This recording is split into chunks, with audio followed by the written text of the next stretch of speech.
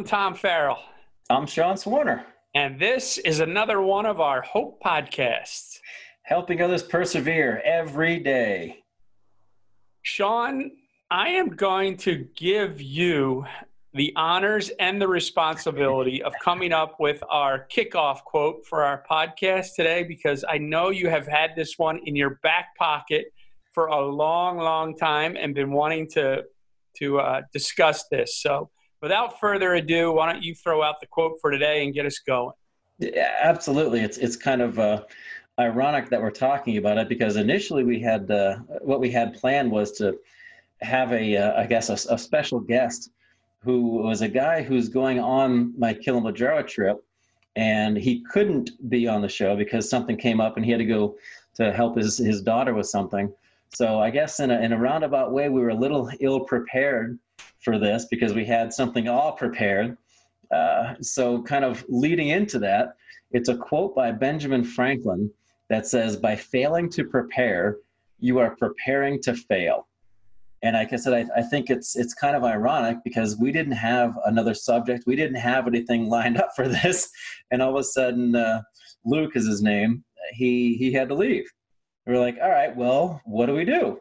So then the guy that you never hear from, Will, who's sitting there with his earphones in, waving right now, who's just smiling. He doesn't talk much. He said, all right, well, let's go on with this idea of, hey, the fact that Sean's leaving and you have to be prepared. And it's, like I said, kind of funny that, Tom, both you and I kind of weren't prepared, but the guy who's actually running the show that you never hear from, he was totally prepared for it. All right. So are you telling me that we're going to crash and burn with this podcast today because we have done zero preparation for it? Or are we going to be able to come out of the tailspin and talk about something that's going to actually help people and maybe motivate them if they're ever faced with this situation in life? Well, that was a great podcast. I'm Sean Swarner. And I'm Tom Farrell. We'll take it over. You're the one who came up with this today. No, I think we, in a roundabout way, we were prepared. And I think looking at it from a different perspective, we were prepared because life prepared us for this situation, where a lot of people would freak out, and it really, for me, it kind of, and I'll ask you too, it kind of goes back to Everest, the mountains. And as we said, I'm leaving for Kilimanjaro here in literally 5 or 6 days, I think.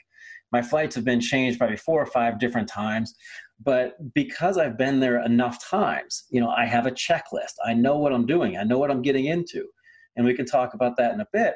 But as far as this podcast goes, we have so many stories. We know what we can bring up, and as opposed to freaking out and thinking, "Oh my God, let's just not do it." We've been in situations like this before where we know how to deal with the stress, and we know how to mentally prepare within 5 minutes. I'm sure you've been in situations where something has gone awry, something has gone wrong on the set, and all of a sudden you're thinking to yourself, "Oh my God, what are we going to do?"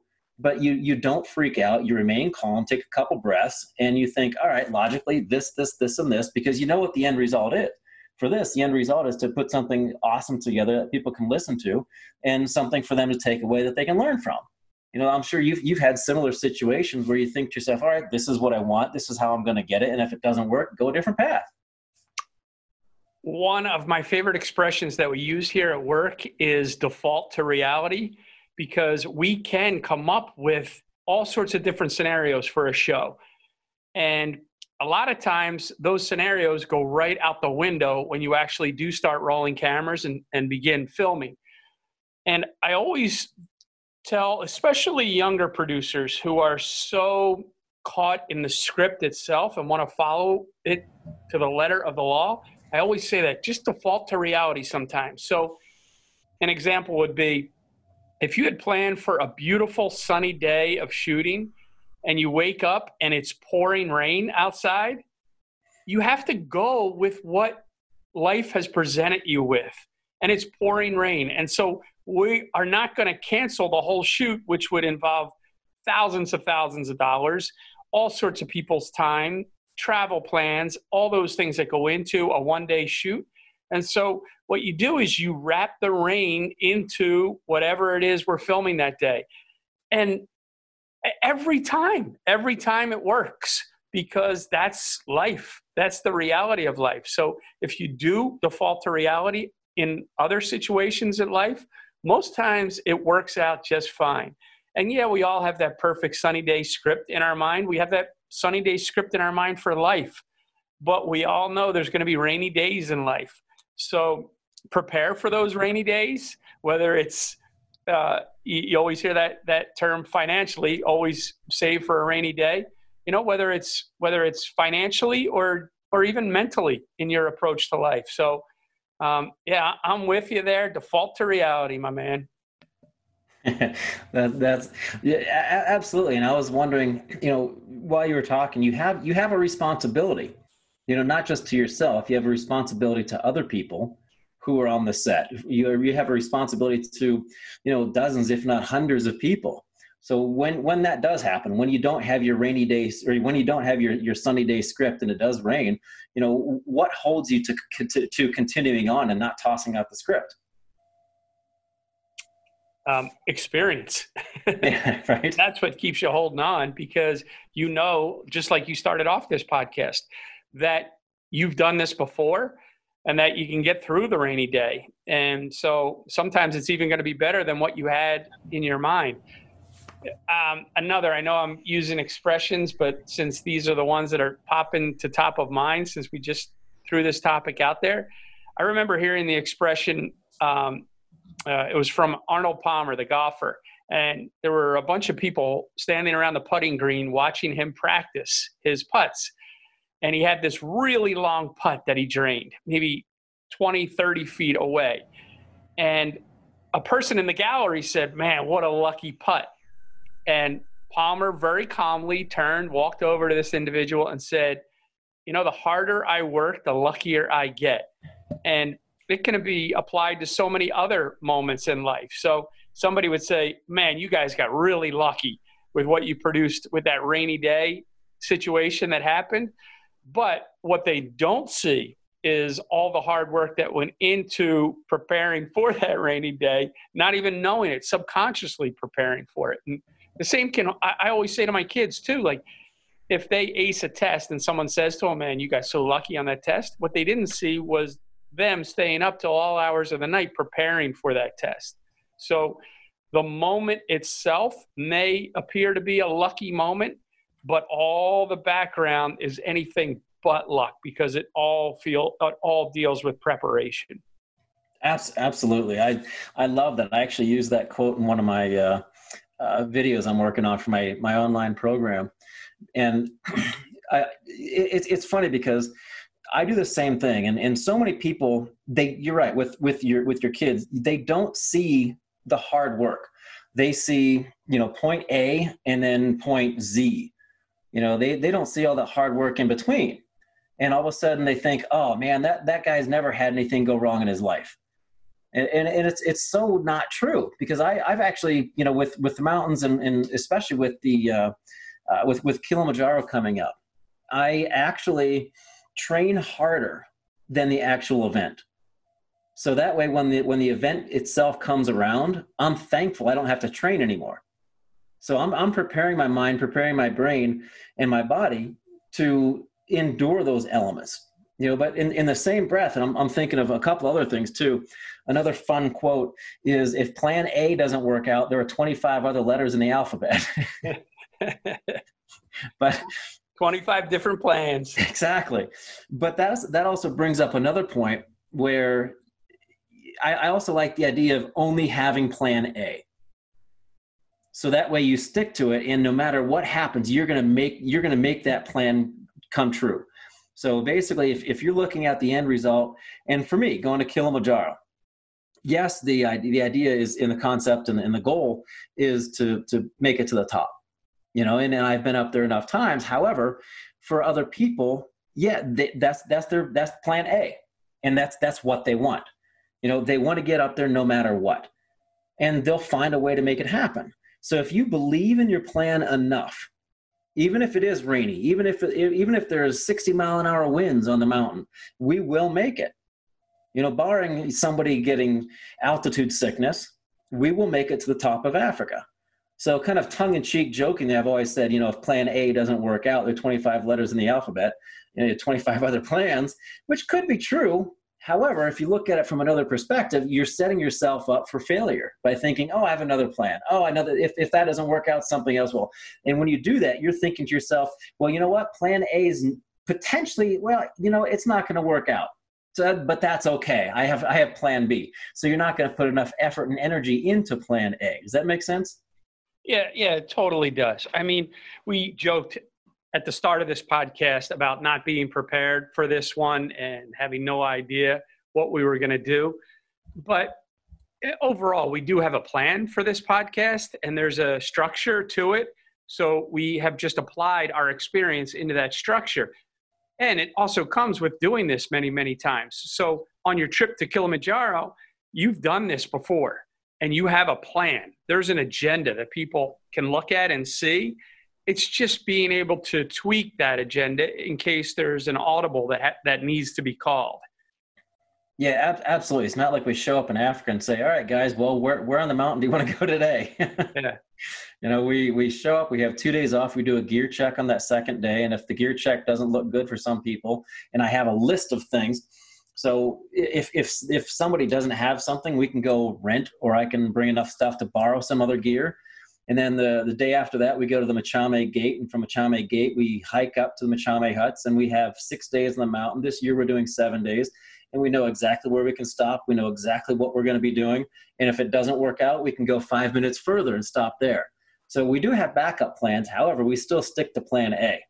Yep.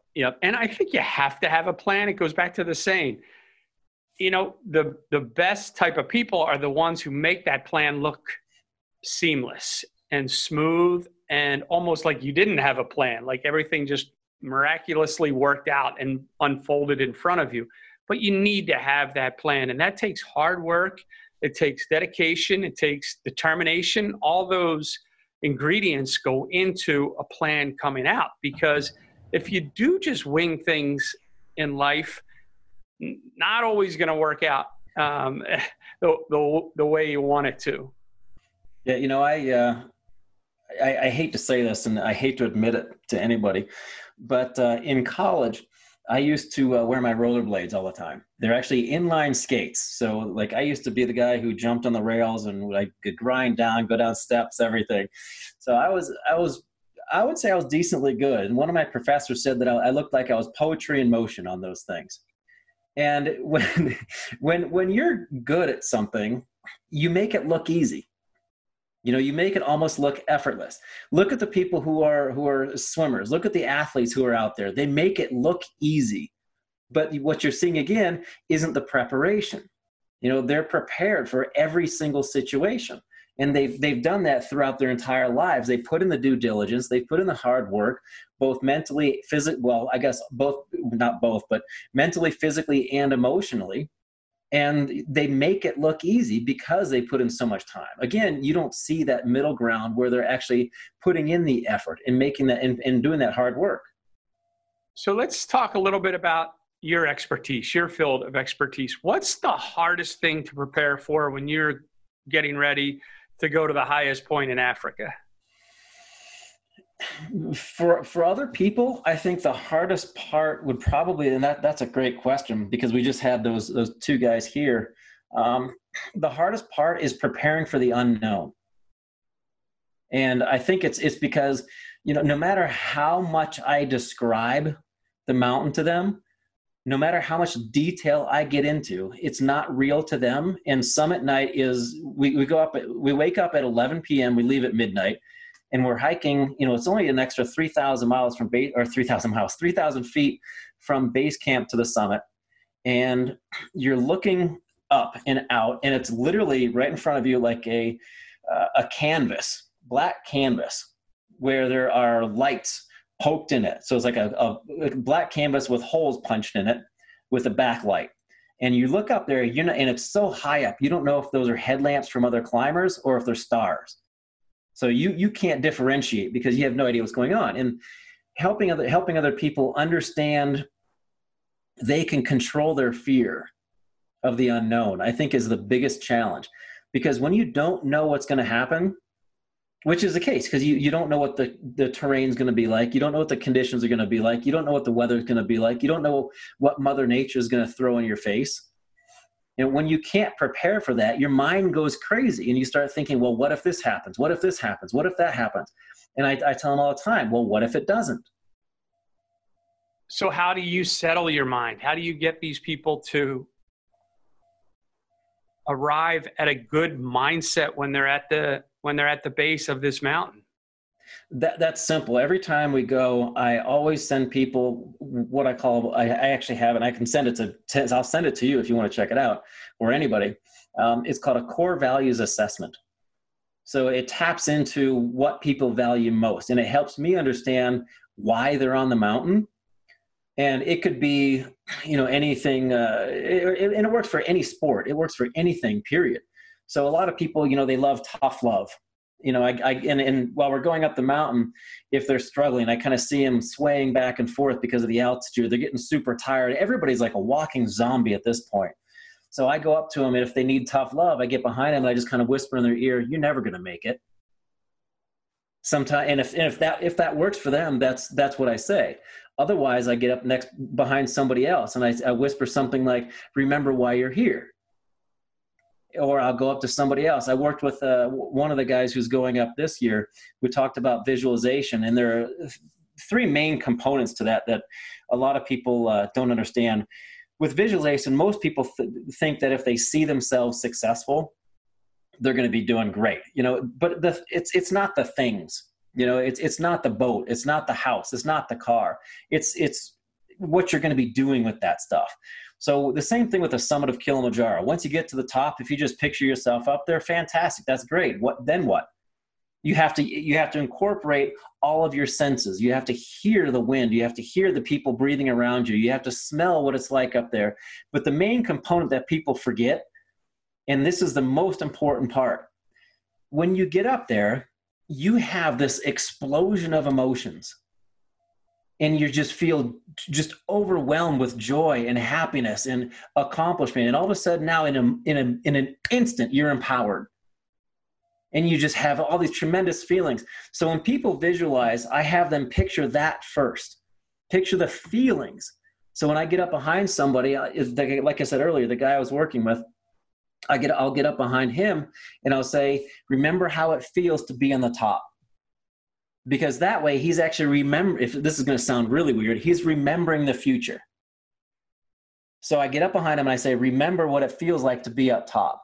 Because he's visualized himself there so many times, he taps into that emotional aspect of it and it keeps going. There's a book I read one time by Stephen Covey, and it was the 7 recipes for success. And one of them was begin with the end in mind. And it sounds exactly like what you just described there. If Absolutely. you're standing there with all your gear and you're getting ready to make the ascent up the mountain, and you visualize in your head what it's going to feel like when you do reach the top, I think that can be a really motivating factor behind you as you endure all of these challenges going up there. If you can picture yourself at the very top, I've heard in some of the shows that we've done with some of these athletes, some of these superstar athletes, Jerry Rice one time told us that he would lay in his hotel room bed the night before the Super Bowl, and he would visualize catching a pass in the Super Bowl in the end zone. So before the game even started, he would close his eyes and visualize that ball coming into his hand in the end zone and him making a touchdown in the Super Bowl. And sure enough, it came true, and there's plenty of video that can prove that, with one of the greatest receivers of all time. And I think if we were to take that practice and apply it to our own lives, now we might not be catching Super Bowl winning touchdown passes, but you could apply it to your own life and something that you really want. If you visualize it, that can be a motivating factor to go get it. Absolutely. And I know how much you love golf, right? So here's a perfect example, because like you said, nobody listening to this is probably going to be catching a Super Bowl pass. Nobody who's going to be listening to this is going to be climbing to the summit of Mount Everest. Maybe. I mean, who knows? But to make it more relatable, golf. Okay. You're having a great game. Backswing's perfect. You're shooting it right down the fairway, straight 300 some yards. Beautiful. All of a sudden you shank one, just one. Then you do another one. And now all of a sudden you're getting in your head. Now you're starting to think, okay, pay attention to the backswing, keep that left elbow locked, to see here, follow through. Your brain gets overwhelmed. And what happens is your brain actually gets in the way of your performance. So if you can see all those potential possibilities that could get in your way before you get there, it's almost like muscle memory, but it's muscle memory for your brain. So the main thing for you, I'm sure, is you enjoy golf. You have a great time doing it. But as soon as one of the balls, goes off into the woods, you get pissed off.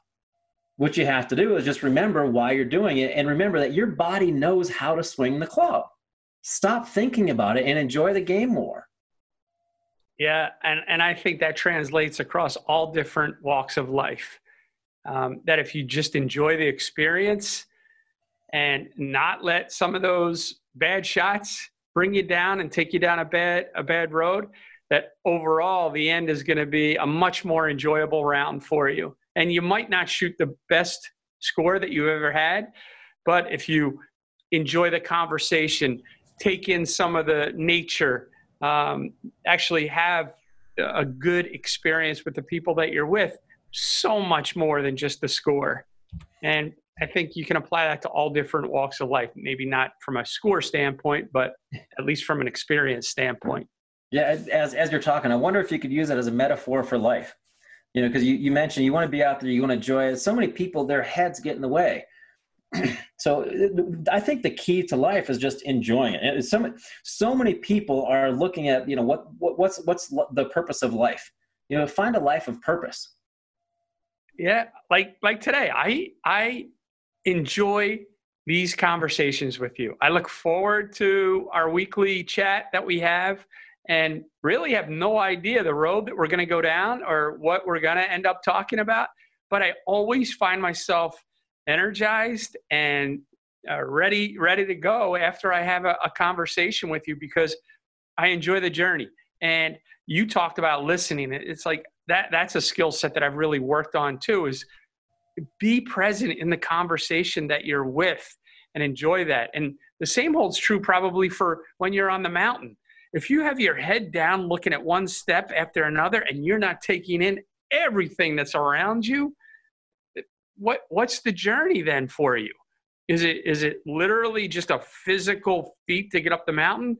Or are you experiencing the hardships that maybe a mate that you're traveling with is experiencing during that? Or you notice a beautiful animal that maybe came across the path that if you had your head down, you were going to miss. So I'm all for that, Sean. Yeah, I love it too. And you're absolutely right. This statistic this will blow your mind. The average success rate for every group going up the mountain is 48%. 48? So 48%. 52% of the people from all expeditions don't even make it to the top of Kilimanjaro. Wow. My groups are 98% success rate. And I've been up there. This will be my 19th or 20th time on the top of Kilimanjaro. And can you pinpoint why, or do you? Yeah, sorry to cut you off. Absolutely. And it's because of what you just mentioned. Every other group is going with different guides, different porters who are focused on getting them from camp to camp and up to the top and back down because they see it as a job. What we do is we do things differently. As opposed to looking at the entire mountain as one giant climb and getting overwhelmed, we break it down going from this camp to this camp. That's day one. This camp to this camp. That's day two. But you don't even worry about day two until you get to day two. So for us, we are the only group. I bring a Bluetooth speaker up on the mountain. We're singing, we're dancing, we're having a great time. Everybody else from every other group, their head is down, they're focused on their feet, they miss the animals that are going by. We're up looking around, we're seeing the monkeys swinging from the trees in the African jungle. And basically what happens is the summit becomes a byproduct of having fun. Cool. As you were talking, that led me to think like that's probably that approach to the mountain is probably why you met those guys who do those paintings, because you had your head up and you're aware with people around. And probably a lot of people come off the mountain, get on the bus and go back to wherever they're staying and never even interact with these guys at the foot of the mountain who are creating just gorgeous pieces of art. So I think a lot of that goes to the DNA that's inside of you, Sean. Well, I have nothing to do with that. You can thank my mom and dad for that. But I do think it is about just opening up your eyes and seeing what's around you. And again, so many people freak out. One of the best things to do is just be in the present. Because if you're depressed, you're living in the past. If you're anxious, you're living in the future.